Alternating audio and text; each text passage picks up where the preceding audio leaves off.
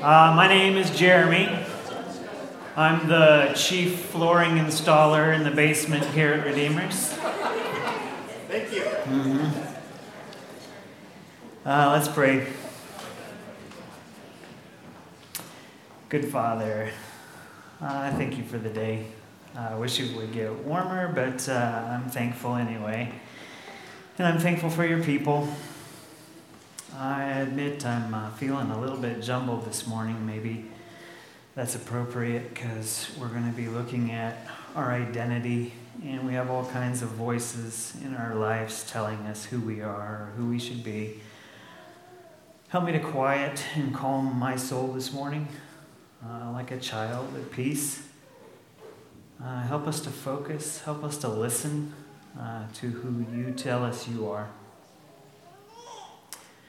Pray that your voice would be clear, not only that you would show us more of who you are, but show us more of who we are. And pray that it would bring you more and more and more glory. In Jesus' name we pray, amen. We'll kind of be in Acts 15 this morning, but I wanted to start by describing a situation I was in a few years ago. Maybe you've been in a similar situation, probably not. I was sitting in a yurt, and on this half was a crew of Mongolians, led by a Buddhist monk.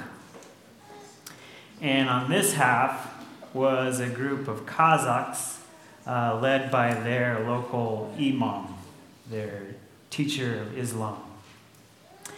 Thankfully, they were speaking to each other in Mongolian, so I could kind of keep up. And thankfully, we were doing kind of this video tourism kind of thing in the region, so they were at least pretending that they liked each other, because they were on camera. But it was really fascinating to see how strictly this half was Mongolian, and they were Buddhists.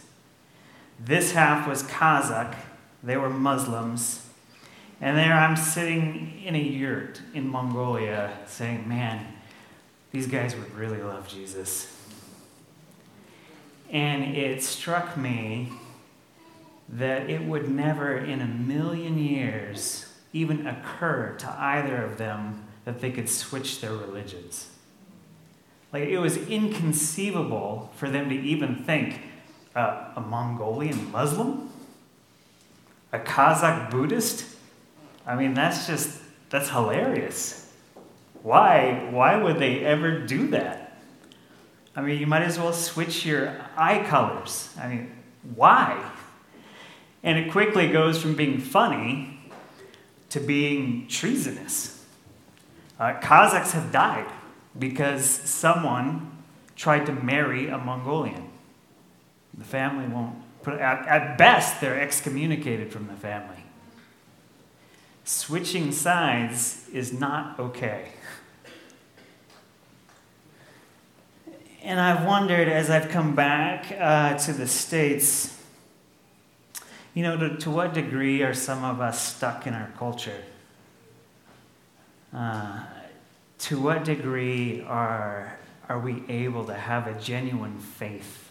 Or do we just go along with our group? Do we examine ourselves? How does Jesus get through all of those layers? Language and culture and other religions to show us more of who we are in God's image. How does he do that? I have a couple props this morning that some of you are going to help me with. But we're going to have some fun with Venn diagrams. We are such nerds. So I have 3 hoops here: culture, religion, and race. And in a tribal mentality, we're going to kind of be here, this middle group. You guys are going to be the tribal mentality. And in a tribal mentality, all of you are the same. You're all the same race. You're all the same religion, and you have the same culture. You're homogenous. And you protect that homogenous group to protect you from other tribal groups who are homogenous, so that you don't switch, you don't change. This is who you are, and you stay close to each other. And we're going to kind of play with that as we look at Acts 15 this morning, because the Jews, the Christian Jews in Acts 15, were facing some difficulties. Because what does it mean to be Jewish? It means a bunch of different things, which we separate now in our modern diverse culture, but they did not. So to be Jewish meant that your parentage, your lineage came from Abraham, from Isaac. That's who you are, and you know it because you're circumcised. Being Jewish also meant that you were a part of the nation of Israel. Being Jewish also meant that you followed and practiced the law of Moses. Now, it's bizarre, even in biblical times, because many Jews didn't live in Jewish culture. They lived in Greek culture. Or in modern times, half of Jewish people are atheists. So would you say they're Jews but not Jewish? How do you describe that phenomenon? They're not practicing the law of Moses. So are they still Jews? It's this combination of things in Acts 15 that they're wrestling with. What does it mean to be Jewish? And what does it mean to be Christian? Can you be a Christian and not a Jew? So let's look at Acts 15. We're just going to read the first 6 verses. We're not going to go into, they had a whole meeting, and we're not going to go through all of their meeting minutes and go through all their arguments. We're just going to kind of wrestle with some of the things that they were wrestling with. Acts 15. But some men came down from Judea, right, from Jerusalem, and they were teaching the brothers, the new believers, unless you're circumcised according to the custom of Moses, you can't be saved. And after Paul and Barnabas had no small dissension and debate with them, Paul and Barnabas and some of the others were appointed to go up to Jerusalem. The principal's office. To the apostles and the elders about this question. So, being sent on their way by the church, they passed through both Phoenicia and Samaria, describing in detail the conversion of all the Gentiles, and it brought great joy to all the brothers. When they came to Jerusalem, they were welcomed by the church and the apostles and the elders, and they declared all that God had done with them. But some believers who belonged to the party of the Pharisees rose up and said, "It's necessary to circumcise them and to order them to keep the law of Moses." The apostles and the elders were gathered together to consider this matter. And much of the rest of this chapter is this debate that they're having. What are we going to require of followers of Jesus? All right? It's too late. We tried to keep the gospel just to Jews, but we failed. It got out. And now we're starting to have a lot of non-Jews who are following Jesus. The Holy Spirit won't let us just keep it to our tribal group. The Holy Spirit won't let us. Which is bizarre because God prepared us for a Savior. Right? God formed our family history. He formed our culture. He gave us very specific religious practices. He's been preparing us for thousands of years for a Savior. So for a Jewish Christian, following Jesus was an extension of their Jewishness. This is what we've been waiting for thousands of years. Jesus fulfills everything. Abraham, Isaac, Moses, David. Jesus fulfills all of who we are. Yes, others will be grafted in from the nations, but how? How? Should we require that they become Jewish first before becoming Christians? So I'm going to need a little help here because we're gonna play with our Venn diagram. So I need a few volunteers from this section over here. We're going to create what I call, from a tribal mentality, I need 3 volunteers up here. There we go. We're going to play with our Venn diagram. One more. Anybody? It's you stand here and hold a hoop.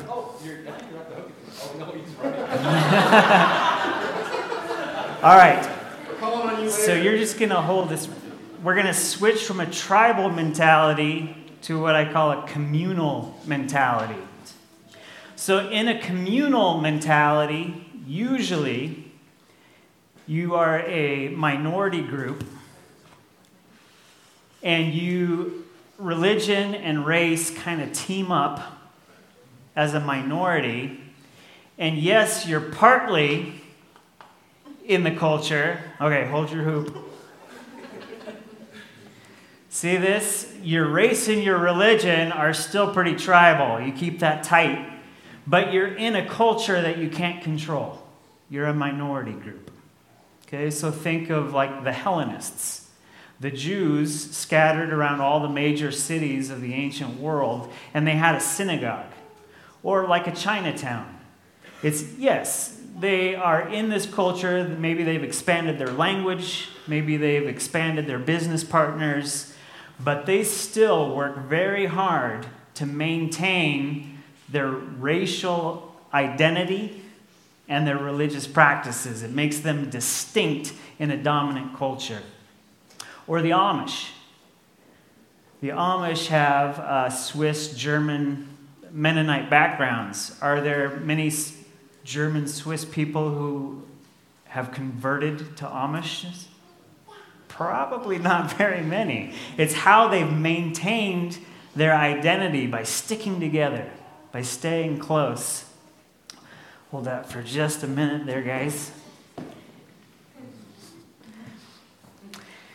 In this mentality, you don't trust the outside world. Right? You don't want to compromise with the culture. Now, that's good and that's bad. Right? This can be abused in a lot of ways. This is where extreme cults come from. Right? Because they do something completely opposite from the culture in a way that they flaunt their difference. This can also be, I would say, spiritual retreatism. We don't want to have any part of our culture anymore, so we're going to stop going to this supermarket. We're going to stop using this company that communicates values we don't agree with. We're going to homeschool all of our kids. Those things aren't bad.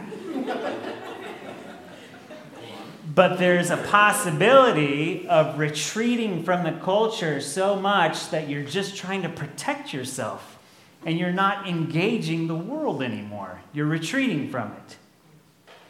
That's good, and it can be bad. If you are afraid of your culture, that's bad. There are good things to it, though, and here I think of like African American faith in slavery. How did their faith identity help them survive in a dominant culture? Man, as a middle-class white guy who struggles with almost nothing, that is a faith that I need to learn from in my life. How did you survive?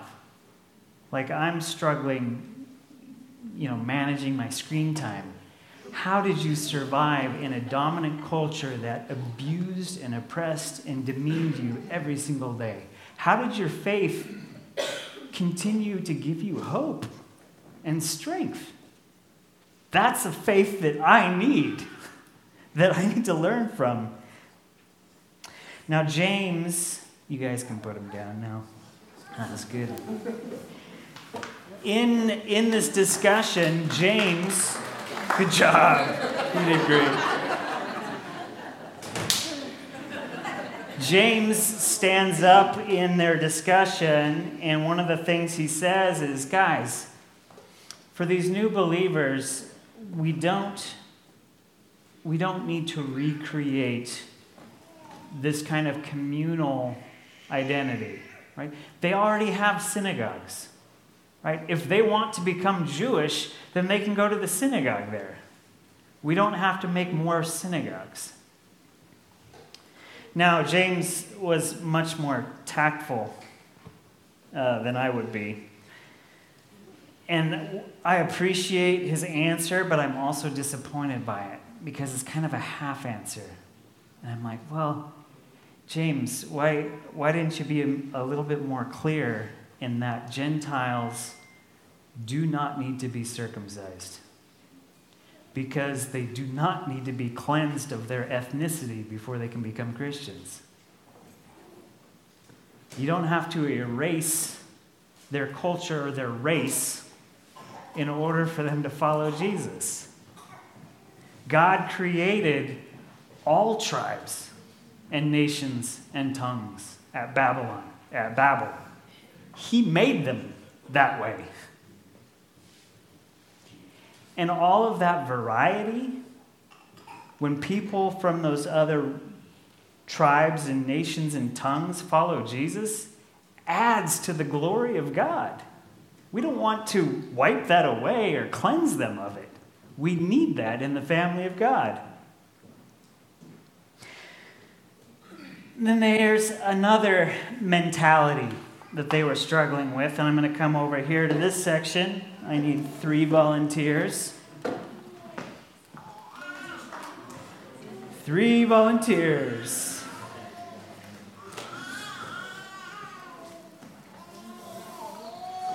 Thank you, sirs. Now, this mentality I'm going to call the traditional mentality. And in this mentality, religion and culture are going to team up because they're not the minority, they're the majority in this culture. So they're going to say, look, it really doesn't matter where you come from, what your background is. We welcome everybody. We welcome blacks, browns, whites. We welcome everybody as long as you act white.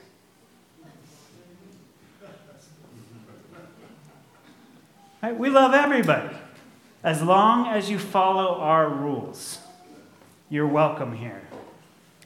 That's the traditional mentality. Because we have the majority, we get to dictate what our culture is like. And we don't want anybody to change that because that threatens we might someday lose our culture. So we have to rigorously maintain it with lots and lots of rules. So as long as you conform, right, as long as we can protect ourselves against change with conformity by making everybody act the same, you're welcome to be a part of our fellowship. So you're welcome to follow Jesus as long as you don't have any tattoos or play cards or dance, right? Because dancing leads to sex, cards leads to gambling. Those things have nothing to do with Jesus, but we have to protect our culture because there's dangerous things out there. So we're going to add rules and rules and rules and rules so that nothing changes and we can protect our kids by making sure they behave. All religions use conformity to try and control culture, including Christianity. They have hierarchy. They have a center, right? You can name the centers of almost every religion. The Pope lives in the Vatican. The Dalai Lama is kicked out of Tibet, but he lives as close to Tibet as possible. The Kaaba is this. Every Muslim, when they set out their prayer mats, they point it towards the Kaaba in Saudi Arabia, in Mecca. They all pray towards the center. Every religion uses conformity to try and control people. Right? Because how do you know if you have a new believer, how do you know if their faith is genuine? Well, they have to learn and make sure we have to test and make sure they do all the right things. So you add rules and you add leadership to make sure that they're doing the right things. And once you've added all these things, still, how do you know if it's genuine or not? Yeah, somebody can follow all the rules. Does that make their faith genuine? They do what they're told when they're supposed to do it. Does that make their faith genuine? So Peter, thanks guys, you can put those down. Well done. Very nice. So Peter stands up in the meeting in verse 10, and he says, how can you test God by putting a yoke, a burden or on their shoulders, requiring religious behavior? Why would you do that? These people are following Jesus and filled with the Holy Spirit. Why would you load them down with religious rules? Again, I think this is kind of a half answer. My Uncle Bud once made a comment I'll never forget. He said, every culture has its Old Testament. And I don't know why Peter didn't say, why would we require people to switch from one Old Testament to another? When none of the religions can save. So why would we? They have a moral code. They've had a religion that they've tried and failed at, that they couldn't live up to. Why would we require them to first switch to a moral code and a bunch of rules that we can't live up to? Why switch religions? It doesn't make any sense. Whether you're a good Muslim, a good Buddhist, a good Christian, there's no such thing because no religion can save. Only Jesus can save. Everything good and true in the world has been created by God the Father. And He has taken pains to hide truths about Himself in every culture and in every religion, in order to prepare them for the gospel, in order to prepare them for the one who can save. Now, the Jerusalem Council was struggling to keep up. I don't know if they were unable to keep up with the Holy Spirit or if they were unwilling to keep up with the Holy Spirit. Because the Holy Spirit is kind of like Captain Jack Sparrow. It's just, you're never quite sure what he's going to do next. And yet the whole story everybody just kind of follows him wherever he goes and good things happen. You can't control the Holy Spirit.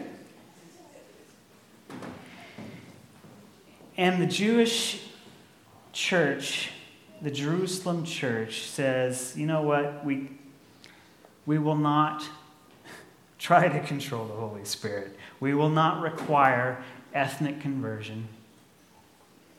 We will not pursue cultural control. Just do these few things and be free. Be free to follow Jesus and how the Spirit leads you. I mean, this is miraculous that a religion could let go. Religions don't do that. Religions require conformity.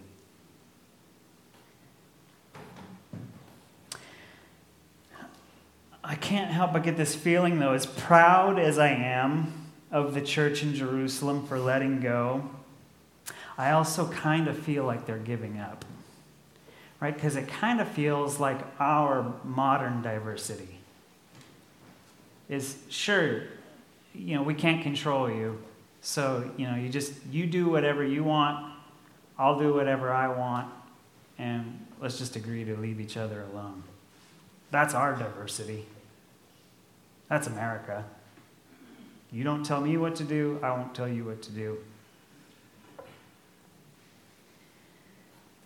And there's so much more for them to write in their letter to the churches about Jesus, to celebrate Jesus. And I think this is maybe what launches Paul to write so many letters is, we let you go to follow the Spirit, but do you know who you are now in Jesus?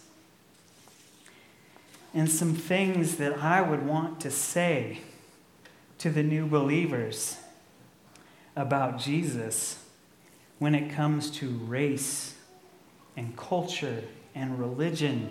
Do you know now in Christ that you are a new creation?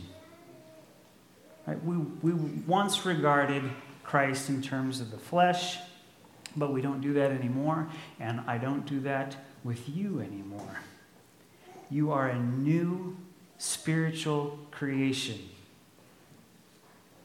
Doesn't matter if you were Filipino or Irish or German, or if you had a mortal tribal enemy. Now you're born of the Spirit. Right? Now you are not just defined by your race and the color of your skin, you're defined by the color of your soul. You're born into a new family. This is kind of the adoption challenge, which we've been wrestling with as parents of biological and adopted kids. You're kind of, my adopted kids have a background. They have a birth family where they came from. And they're wrestling with, what does that say who I am? And what does this new adopted family say that I am? And how do I bring those two together? Because this says some things that are very hard. Where I come from was very hard. And I'm not sure what that says about me. And I'm not sure if I can accept these new things that are said about me because of where I come from. Do I belong here? Is it genuine? Everyone had an identity that was tied to superiority and inferiority. Right? White privilege, cultural victim. We all came with these different identities. And they gave us Paul. Paul said, look, as a Jew, I had everything. I was the best of the best when it comes to the Jewish world. And it's garbage. It's all garbage. It kept me from knowing who God was. It didn't help me. Whether it's your ethnic pride or your ethnic shame, is it keeping you from receiving the life that Jesus has to offer you? Because now we're heirs. We're heirs with Christ at the right hand of the Father. We're a new soul family. And Jesus circumcises the heart. Jesus circumcises the heart and says, now you have a new reproductive purpose. Right? In the past, if you were circumcised as a Jew, you were dedicating yourself to reproduce more Jews, dedicated to the family of God. Being circumcised of heart means we are now dedicated to reproducing more spiritual souls in the image of the Father. We're still meant to reproduce. It's just now it's a circumcision of the heart. Your next brother and sister may be living on your street. There's a lost soul on your street or in your workplace. They could be a spiritual brother or sister if you can find them with the gospel. Jesus also says, you know what? You all came from a certain culture. I'm offering you a new kind of kingdom. It's an upside down kind of kingdom. I don't know where my hula hoops were, but I gotta grab this culture. You came from a culture, and it was probably twisted and broken because it's human. I'm going to give you a new kingdom, and it's going to look a lot like an upside-down version of your culture. Because in your culture, you were trained to fight for your thing, right? Whatever your thing is that you think is most important in your culture. You're trained to fight for it, to try and make that, protect it, protect your right to do that, or to even try and make your thing the dominant thing so that everybody else has to do that too. Jesus says it doesn't matter if you were a hippie or a lumberjack, a CEO, a libertarian or a communist. It doesn't matter. If Jesus calls you to follow him, you receive a new upside-down culture where you don't use religion as a way to try and enforce your way of doing things. Instead, you become a humble servant. Instead, you win by giving. When I pray for public issues, I don't pray for victory or conformity. I pray for more Republicans and Democrats to be filled with the Holy Spirit. I'd even love it if the Father threw in a few Spirit-filled libertarians and communists. Communists make great followers of Jesus. It doesn't matter who wins, it matters who gives. Jesus flips it upside down. He gives you a new kingdom. To sacrifice is joyful in his kingdom.